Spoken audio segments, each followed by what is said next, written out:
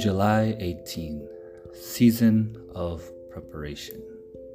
As long as the earth endures, seedtime and harvest, cold and heat, summer and winter, day and night will never cease. Genesis 8, verse 22. We must realize that God strategically gives us our all in layers, in season, each one according to His perfect time frame, which, by the way, usually takes a lot longer than we want it to be. This can be frustrating because we would love for our all to just drop out of the sky and fall into our laps today, as fast as possible, rather than appreciating every part of our lives as a God-given season of preparation and molding. We grow impatient and dissatisfied, especially when that particular season feels mundane, difficult, or frustrating.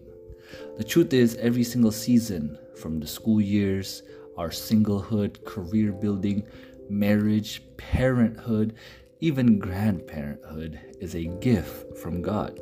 It's not a means to our all, but rather a part of it. That means every single one of us is living in a slice of our all at this very moment. When we grasp this thought, it will not only enable us to see the opportunities for learning and growth in this season, but also help us to embrace the exciting things that are going on right now.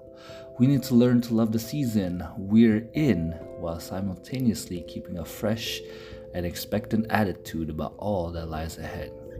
I know it certainly doesn't feel like a gift when we're changing our fourth diaper of the day, or when we've been finishing those term papers and studying those exams tediously every single day, or when we're working our butts off at a entry-level, low-paying job, or attending another wedding when we are the only single person in the wedding amongst our friends. It's very easy to become discouraged and forget what we're actually moving forward towards in our destiny.